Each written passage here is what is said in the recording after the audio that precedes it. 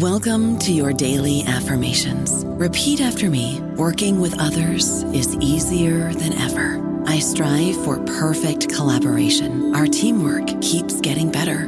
Yeah, affirmations are great, but Monday.com can really get you the teamwork you desire. Work together easily and share files, updates, data, and just about anything you want all in one platform.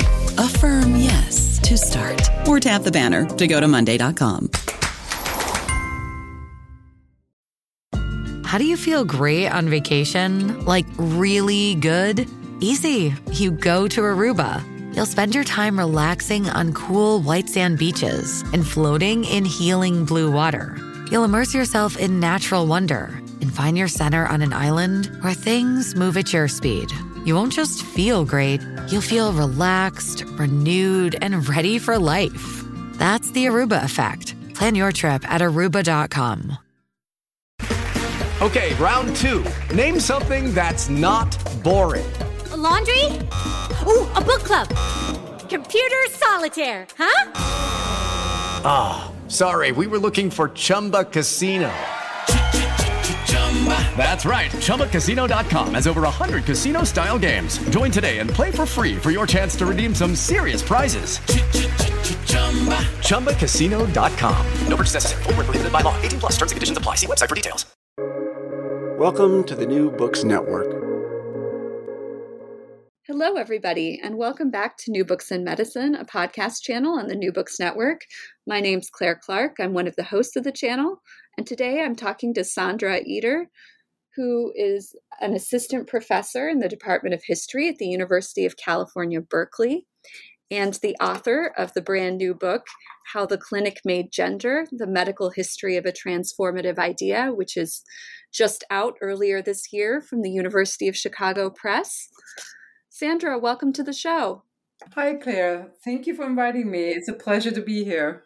I wonder if you could begin our interview by telling us a little bit about yourself. Sure. I started out as a gender scholar. I did my first degree at the University of Vienna in history, where I wrote a BA thesis, Magister Phil thesis on lesbian pulp fiction, and I was really interested in the question of gender and sexualities. I then went to Columbia University to do an MA in American Studies, and it was there that I encountered Rebecca Jordan-Young, who is a feminist science scholar, and she really inspired me to act that it would be actually possible as a historian to engage with scientific texts, with medical texts, to read sexological studies and to critically analyze and understand them. And this kind of led me to become a historian of medicine. I did my PhD at the Institute of the History of Medicine at the Johns Hopkins University. And there I worked with Nathaniel Comfort and then Todis on the history of medicine science. And then with the gender historians, Judith Walkowitz and Mary Ryan. And so in a way, I've always, I switched from a gender historian looking from the outside on medicine to a medical historian who's engaging with the ways in which medicine and science were involved in constructing and developing the ideas of gender and sexuality that so influence our lives. And how did you come to write How the Clinic Made Gender? Was the book based on your PhD dissertation? Yes, it was based on my PhD dissertation. I was really intrigued by the idea that gender or some form of gender concept was first formulated in the clinic and in the 1950s. It seemed very contradictory to me. And as often in my work, I'm just...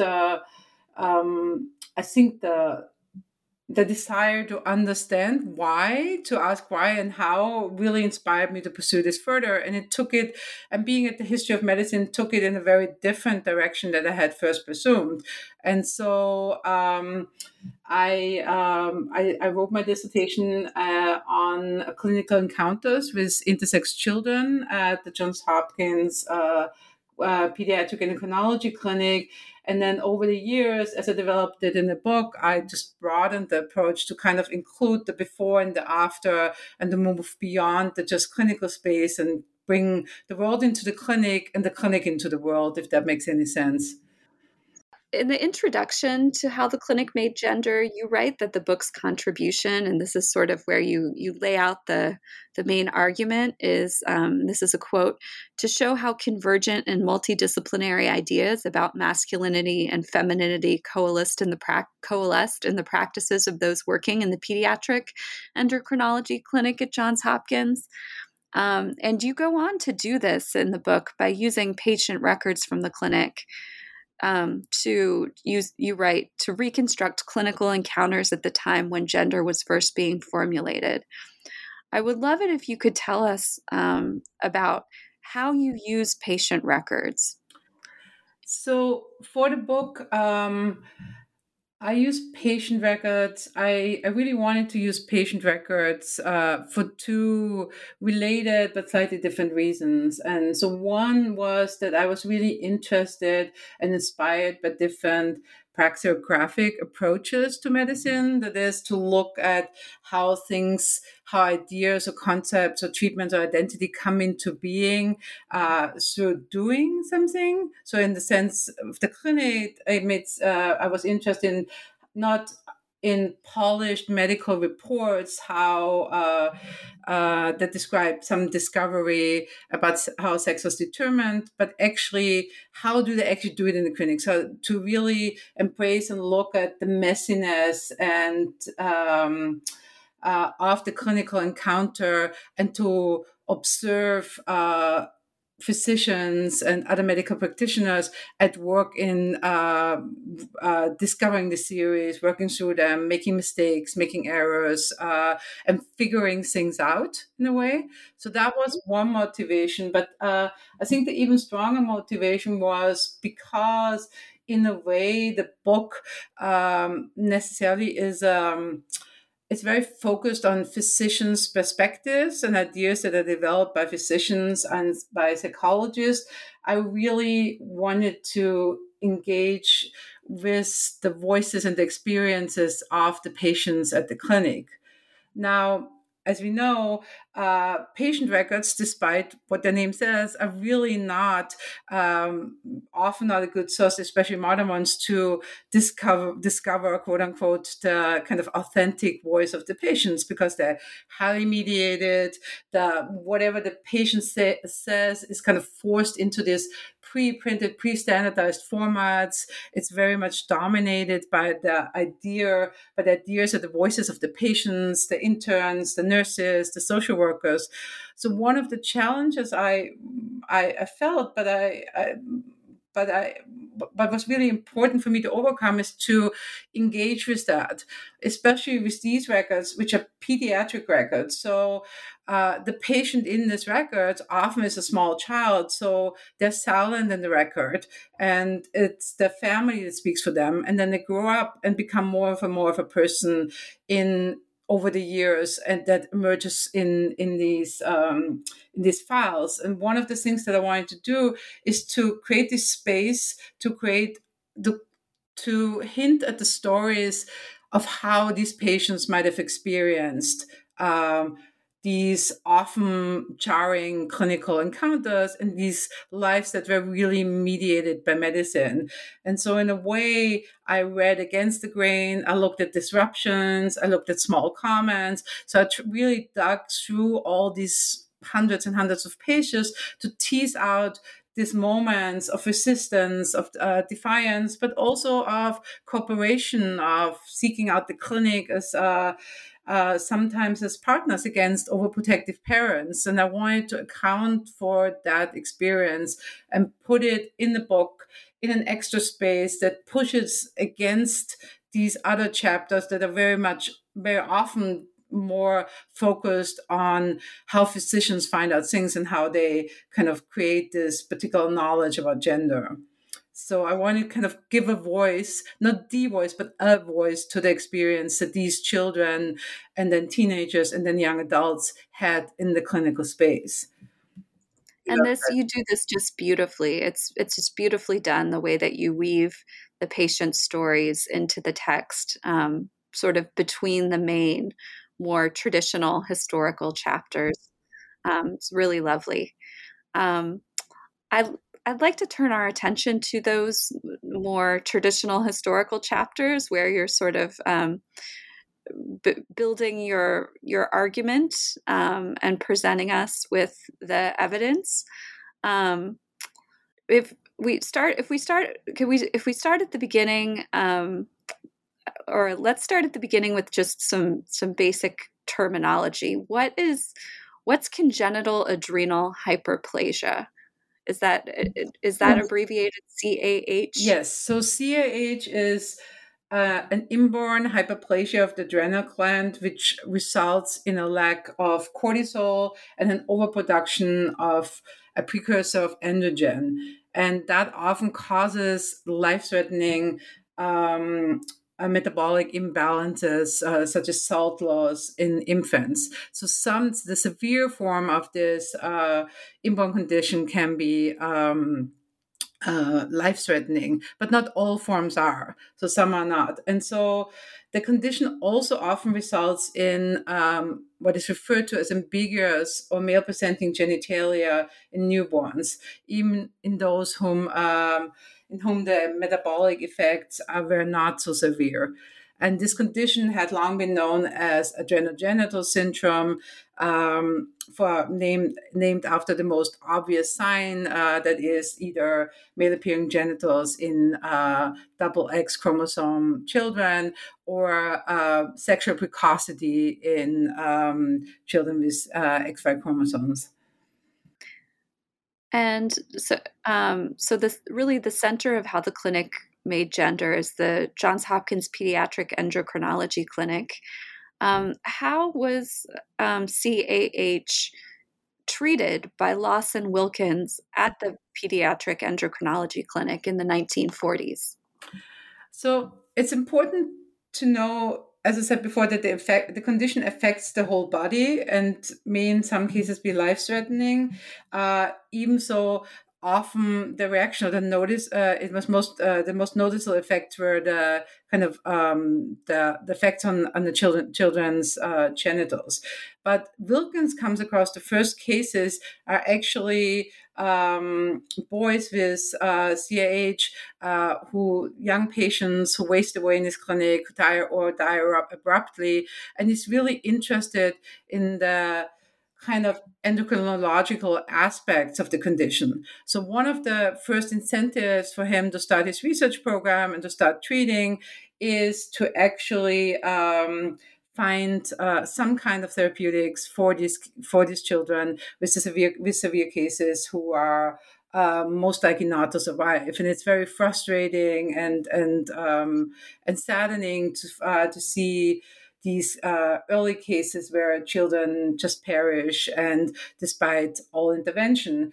And Hugh Hampton Young, who was a urological expert, urological surgeon at Hopkins, and the previous expert on CAH, or adrenogenital syndrome, as he called it, had a surgical approach. So he removed the whole or parts of the adrenal gland, but all the children kind of wasted away and died after the treatment. And so what Wilkins does, he proposes an endocrinological approach. And he's looking for a substance that will combat the effects of the hyperplasia. And so he tried out different substances in the 1940s, which failed to show any promising results. But then in the 1950s, he started using the steroid hormone cortisone, whose therapeutic effects were first demonstrated in 1949. So the substance was then successful in keeping children with CAH alive. And so as this is happening, Wilkins is also asking the question how these children should live. Right? This concerned especially those with XX chromosomes and male-appearing genitals. So, for example, before cortisone was introduced, Wilkins actually thought that these children should be raised in the male sex, even so he saw them as females that would have female reproductive organs, but he favored social functionality for sex assignment rather than letting chromosomes or gonads dictate his decision. So for him, it's really the questions, how can they live?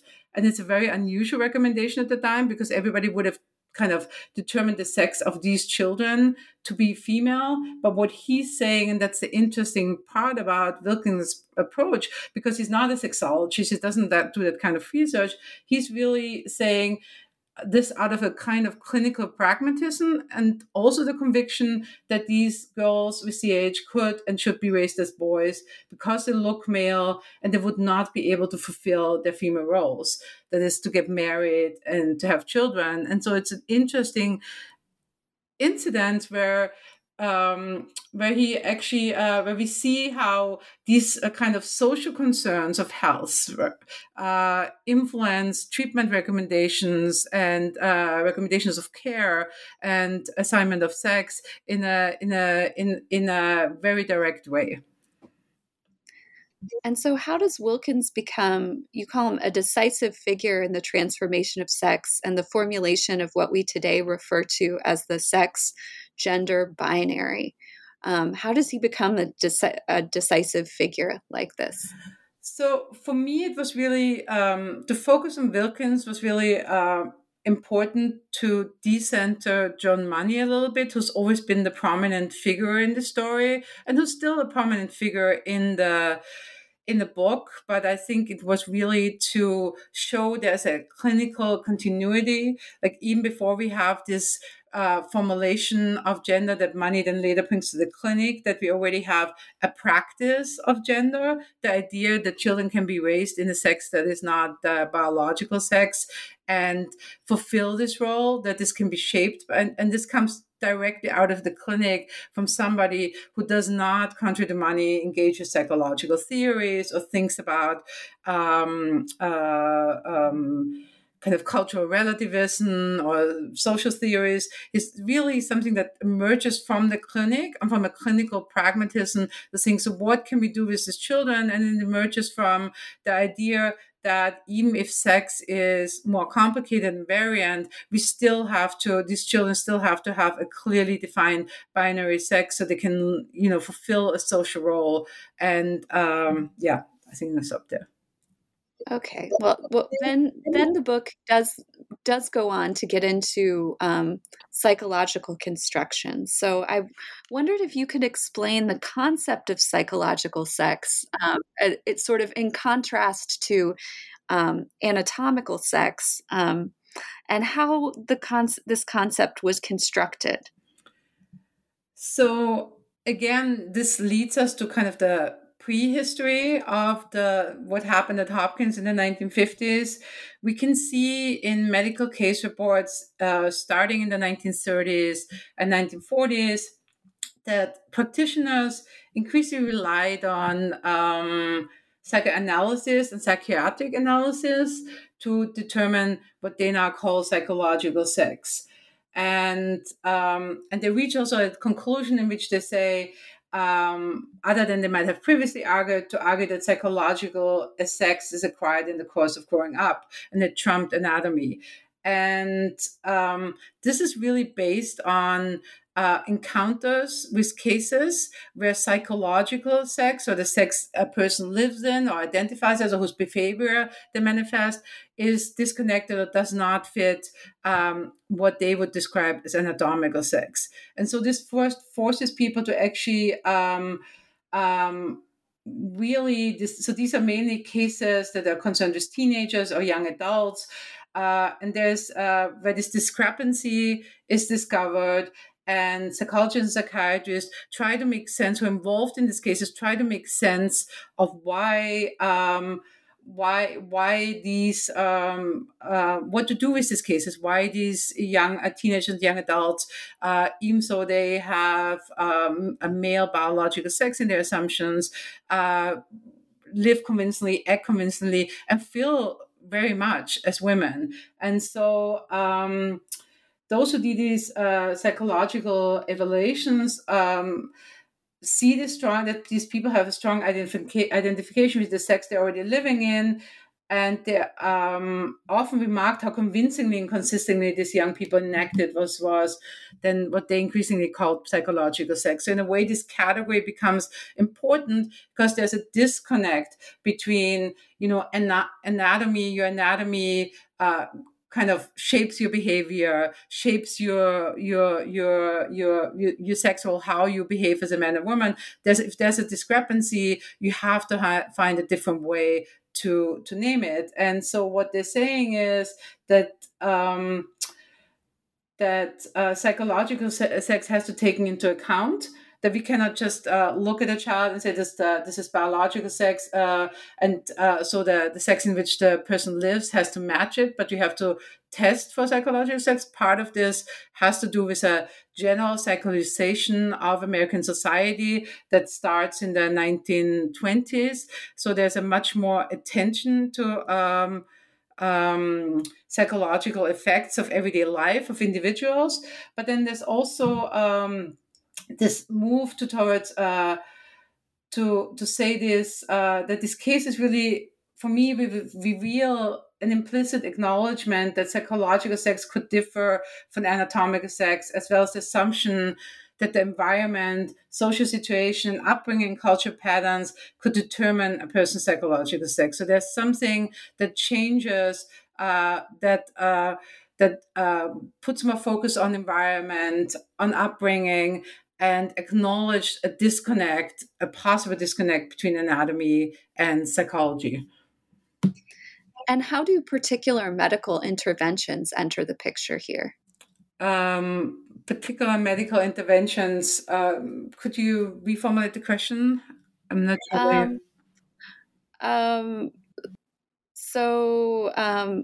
To address this mismatch between psychological and anatomical sex, does this lead to particular kinds of medical interventions? Oh, I understand. There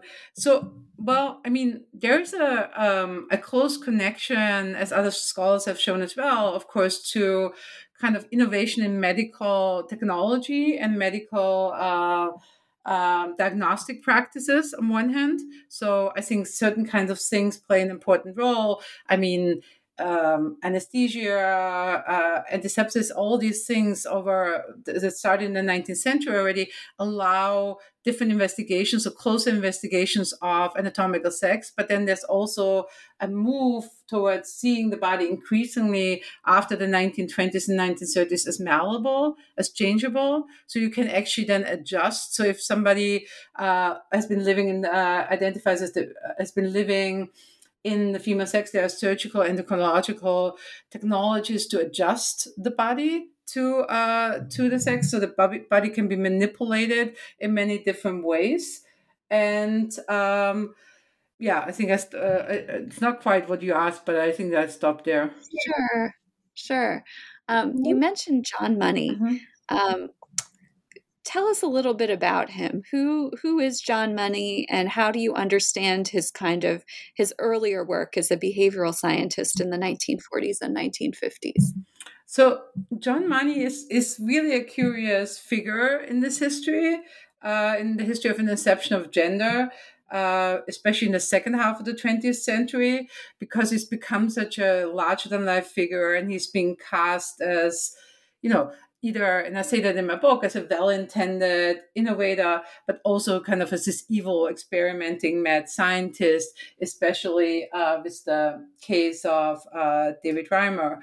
And he really depends on who tells the story. And so in a way, I'm doing exactly what you're asking in the book. I'm kind of taking it back to this moment in the 1940s and 1950s where he is becoming a psychologist, a social scientist, where he is this young New Zealander who went to the United States to be able to pursue graduate studies in psychology at Harvard University's newly founded Department of Social Relations. And so I'm interested kind of what are the different ideas and different practices that he can draw on that make him actually less of an eccentric, but more of a typical manifestations of the different social and scientific approaches to sexuality at the time. And so one of these interests in, for example, he was really interested in cultural patterns and the role of the environment in shaping behavior.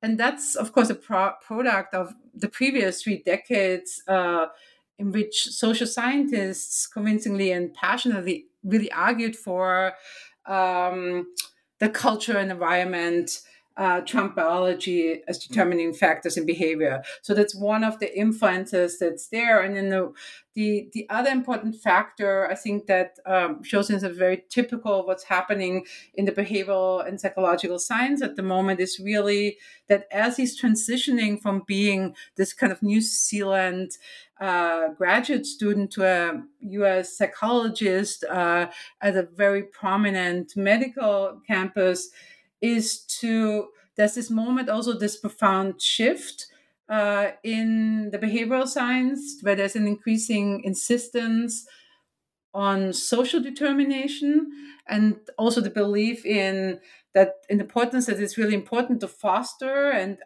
right kinds of behavior to child development and child rearing. So there's a shift from, all cultures are equal valid after Second World War to this moment, this Cold War moment, where it's really, we want to make sure that our children become, democratic citizens, that we have a particular kind of well-functioning American children that we decide to have as our as future citizens. And so there's a shift towards manipulating. There's a possibility of manipulating and determining behavior rather than just observing its differences. And I think it just enters this moment where this kind of social determination of behavior becomes really important, and we see that in the way he pursues his studies, both at Harvard in his dissertation that he writes on what he calls hermaphroditism, and then his work at Hopkins. I don't know about you, but I'm very busy and I don't have a lot of time to cook. That's why I subscribe to Factor. Eating better is easy with Factor's delicious, ready-to-eat meals. Every fresh, never frozen meal is chef-crafted, dietitian approved, and ready to go in just 2 minutes. You'll have over 35 different options to choose from every week, including Calorie Smart, Protein Plus, and Keto. These are 2-minute meals. Factor meals are ready to eat and heat, so there's no prepping, cooking, or cleanup needed. They're flexible for your schedule. Get as much or as little as you need by choosing your meals every week. Factor's the perfect solution if you're looking for fast, premium options with no cooking required. Sign up and save. We've done the math, and this is important. Factor is less expensive than takeout, and every meal is dietitian approved to be nutritious and delicious. Head to factormeals.com/NBN50 and use code NBN50 to get 50% off. That's code NBN50 at factormeals.com/NBN50 to get 50% off. So can tell us a little bit more about that work at Hopkins. Tell us about the research that John Money does with Joan and John Hampson in Lawson Wilkins Clinic. So, and this is another instance where Lawson Wilkins is really important, because he's been when he started treating children with CAH with cortisone, he decides that he needs to have a psychological evaluation of their healthiness and what to do. Should they reassign the kids that have already been raised as the XX chromosome children who've been raised as males, should they reassign them as women, as girls? And so that's one of the questions he's facing, and what kind of intervention is warranted. And that's why he hires John Money, who's just graduating at this time from Harvard. And he's already been working with Joan Hampson, who's a psychiatrist in the neighboring Phipps Clinic. And then her husband, John Hampson, joins the team later. And so the team is then funded to do this long-term study over the course of 3 years to evaluate the psychological healthiness of first only CAH patients who are treated with cortisone, but then they expanded as the question expands to the question of how should they live and how to find the correct or right sex for these patients. It expands to a whole array of different patients with intersex traits. So it goes beyond the small group of CAH patients. And what Money and Hampson do is to kind of create these rosters where they separate anatomical sex in multiple categories, from gonad, hormonal sex, chromosomal sex, genital sex, and so on. And then they pose these categories next to the category of social sex, the sex assigned at birth that the children are already living in. And then what are they measuring? And this is where Money comes up with the term gender role. So he comes up with gender role as a new term for psychological sex, even so it is really beyond it. It's more behavioral, but he comes up with the term to create this measurable category. And in the study, they compare anatomical sex categories to and social sex to the gender role that the child has, that they study in conversations, in observations, also ask the child how they identify. And their conclusion is, what they come to, is that in most of the cases that encounter the gender role of the child matches the social sex, the sex in which the child is raised and in which is currently living, despite often very obvious biological contradictions. And so they create these kind of rosters, very visible, very crude, but very, very on the eye, where they can show like this different, how social sex always correlates with gender role. And so that leads them then to the recommendation that actually, to a certain extent, any sex can be assigned to these children with intersex traits. We don't have to go by any biological categories. We could assign any sex to these children, but it has to be early, it has to be consistently, and it has to be in a way anatomically enforced. So by that, I mean that they argue that there is, that's really important that neither the child nor the parents have any doubts about about the sex assignment. And for this, it's really important, and that's where the body comes in again, that the body of the child at least visually matches the assigned sex. So there's a focus on genitals, and very invasive and problematic early surgery, genital surgery, to adjust the genitals to the assigned sex. And then the focus also later on puberty, kind of to make sure that no doubts arise in the child or their parents. So that leads them not only to this recommendation that, in a way, any sex, but one of two has to be assigned, but also the whole kind of search of a treatment regime that's very invasive, that's very has long-term consequences on the sexual and social well-being of these children who are operated on at an age where they obviously can't consent. So there's this mixing between this concept, which seems seemingly kind of very revolutionary at the time, to step away from these biological categories, that you can learn your sex, you can learn your gender role, but at the same time, there's an insistence on kind of the social norms of sex, that it has to be clearly distinguished. It can be either or. There's not a concept of just gender non-binary or letting these children over term finding out for themselves. And the reason for that is also that they claim, based on their findings of a very small group, that there's a critical phase. There's a critical phase of 18 months to 2 years in which the kind of gender role is formed. And then this kind of fluid thing that you can just assign becomes indelibly fixed. So he kind of, never says really how. The kind of like he refers to Konrad Lorenz and imprinting. Of course, Konrad Lorenz used imprinting and critical phases. It kind of triggers very differently. But he says it's basically you have this gender role is enacted and encounters with the environment, but after a certain phase is fixed, and then you cannot change it anymore because it's going to create psychological unhealthiness in these children. And so how does this concept of gender role, how does it evolve into gender identity? So Money publishes, Money and the Hampsons published a set of papers in between 1955 and 1956. And then the Hampsons leave the clinic, go somewhere else, they have a big falling out. It's a rather dramatic story based on Money's diaries. But then Money continues the work. And so what he has, and he behind him, because he offers this solution, this kind of pragmatic solution for clinicians to apply to the treatment for children with intersex trait.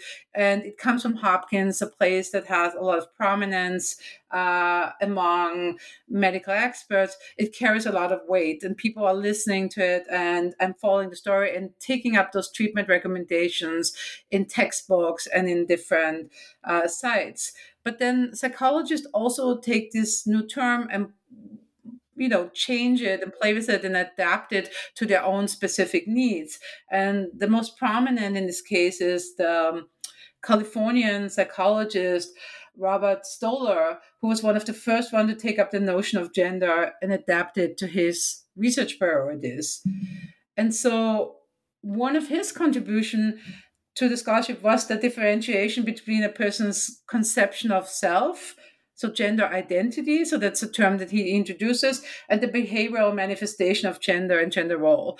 And Money, of course, would have disagreed and said, like, all of these are in gender role, right? This is not something, gender role is kind of this body-mind concept, and it's kind of diffused. You can't really tell where body and mind end, and you can't separate it like that. But he grudgingly takes up this new formulation after a while as well. And so Stoller says that gender identity kind of describes the sense of knowing to which sex, so like intuitive knowing to which sex one belongs, and kind of this awareness whether one would say I'm male or I'm female. And what it also allows is that because gender identity refers to the self-image and this kind of disrupted from differentiated from behavioral manifestations such as gender role, it allows a broader variety of experiences in a way. So a patient could say, as Stoller formulated, he could say, I'm a man, but I'm not a very masculine man, if that makes sense. So it's like that their gender identity is male, but they kind of recognize that they're not very masculine, so their gender role is slightly different. And so this opens up a lot of spaces for including different kind of gender experiences. And Stoller publishes in 1968, a book, Sex and Gender, which seems to be the first American book, I think, where the word gender appears in the title in a non-grammatic meaning. And so it gets a lot of traction, and actually a lot of people pick up gender first to Stoller and then kind of come back to the data that Money provides with his studies, because that's one of the things that Hopkins and Money has, is because of the unique position of Hopkins. They have the patient data. They have so many patients of a very relatively rare condition come to the clinic that it really gives them a certain kind of power to say, we actually can talk about these cases with some kind of authority. Yeah, what is the Hopkins Gender Identity Clinic? So that actually comes later, and it's often it's important to note that Money's engagement with gender first happens at the pediatric endocrinology clinic under Wilkins, as you mentioned earlier. And so John Hampson leave, and Money stays at Hopkins and kind of becomes more prominent and more connected in the clinic. And so there are two things that happen. One is that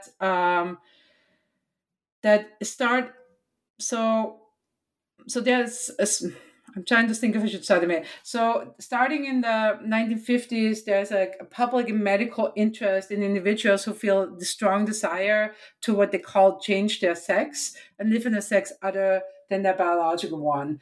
And that has been steadily increasing. And so once practitioners who work on or like study such individuals or work with them, increasingly start using, by the 1960s, mid-1960s, start using gender identity as well. And then money is also increasingly interested what is called kind of transsexuality at the time, but through this nature, he even tries to coin his own term called contra-sexism.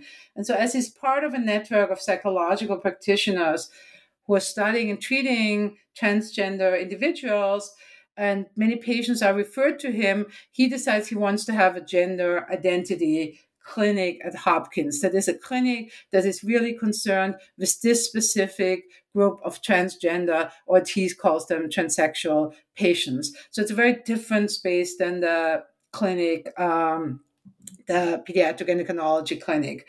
And so he becomes involved around 1965 in this project to install the gender identity clinic or a research unit, a clinic and a research unit at the Johns Hopkins Hospital, and to involve members from different subspecialties such as psychiatrists, plastic surgeons, gynecologists, urologists, and endocrinologists, to bring all these people together.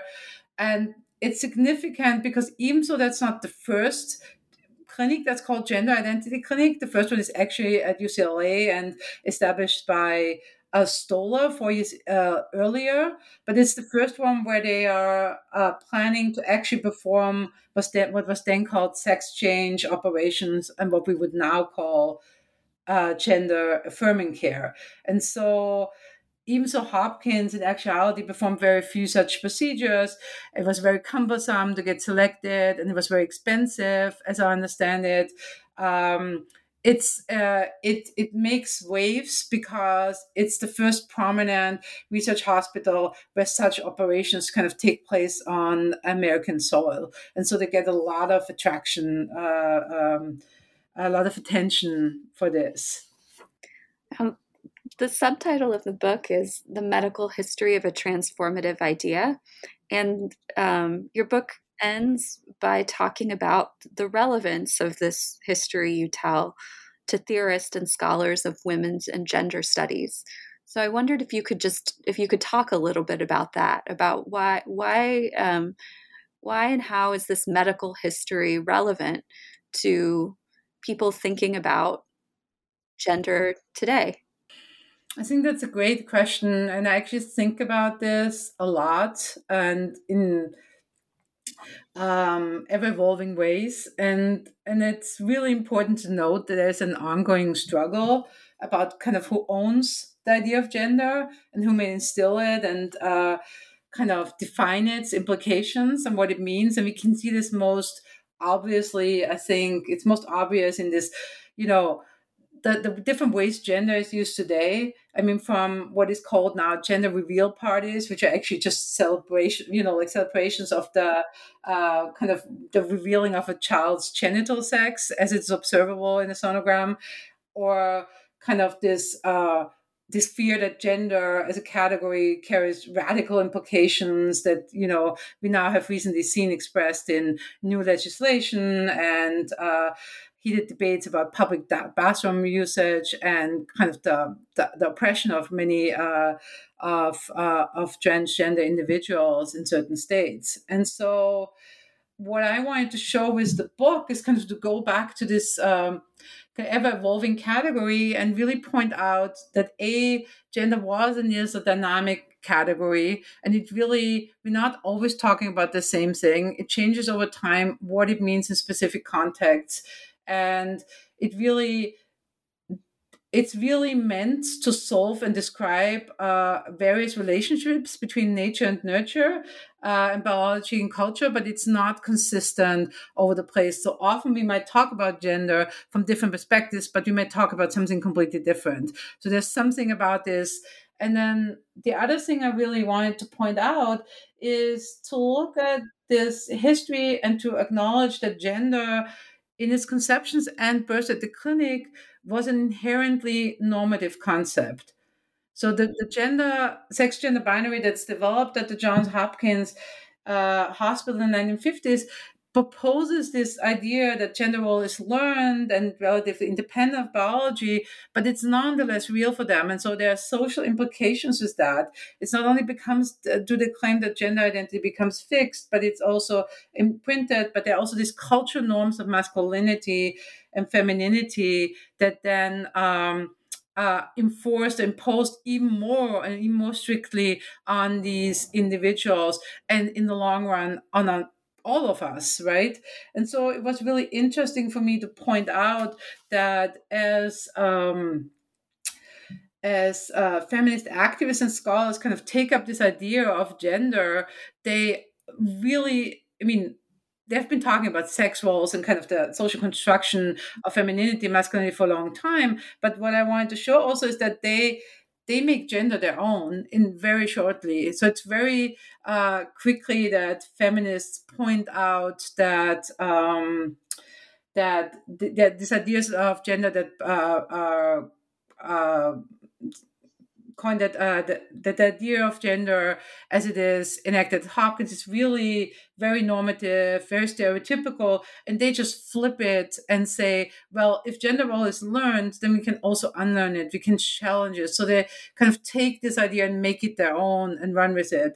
And then the other thing that I found really intriguing, and I think it's really important to know, is that, and again, it connects to the idea that gender is a dynamic category. I was really intrigued with the way in which queer communities take gender and use it strategically, change its meaning, use it for all kinds of typical challenging, use it in a way to challenge stereotypical assessment of the social norms of masculinity and femininity. So the kind of queering gender in a very interesting way. And to show all these legacies, I think was really important for me to point to the power that we have in defining and redefining this category, and the power that is invested, by in gender as something that can be commercialized, but at the same time can also be seen as really disruptive and dangerous to social norms. And I think the awareness of these stories, I thought it was really important to go to these origins and to kind of see the consequences that different formulations of gender have for different people, the consequences it has for people with intersex traits, the consequences it has for kind of the different ways in which it's taken up in the often, again, very normative treatment of transgender individuals within the medical apparatus, which forces certain kind of gender norms on them that are actually not shared by many transgender individuals of the time, but have to be performed in order to get the kind of medical interventions that they're seeking. So I wanted to show the kind of the messiness and the dynamic nature of this category that is that requires different meanings in different settings. Well, that certainly comes across in the book, and it is a fascinating history of a concept. We've taken up a lot of your time, and I have reached my traditional final question here at the New Books Network. And that is, what are you working on next? Well, thank you for the question. That's a tricky one. That's much harder to answer. So actually, I'm working on multiple projects. One is kind of some aspects of this story that didn't go into the book. So I'm working on a study of how in the 1960s and 1970s this category of the transsexual patient is constructed. And I'm also working on how a lot of transgender individuals take and change the category of sex and the category of gender and the interpretation gender in their own interaction. So I'm looking a lot of so that's one of the things I wanted to pursue a little, that I'm hinting at in the last chapter, and I wanted to take a little bit further in my research. And then the other project is tentatively entitled The Science of Happiness, and it's looking at the ways in which happiness is measured in medical encounters and used as treatment goal and assessment of treatment success, both in the cases that have to do with sexuality and gender and sex assignment, but also in a much broader context. Wow, well, those sound like fascinating projects. Sandra, I want to thank you so much for sharing your work with us today. Thank you so much for having me. It was a pleasure.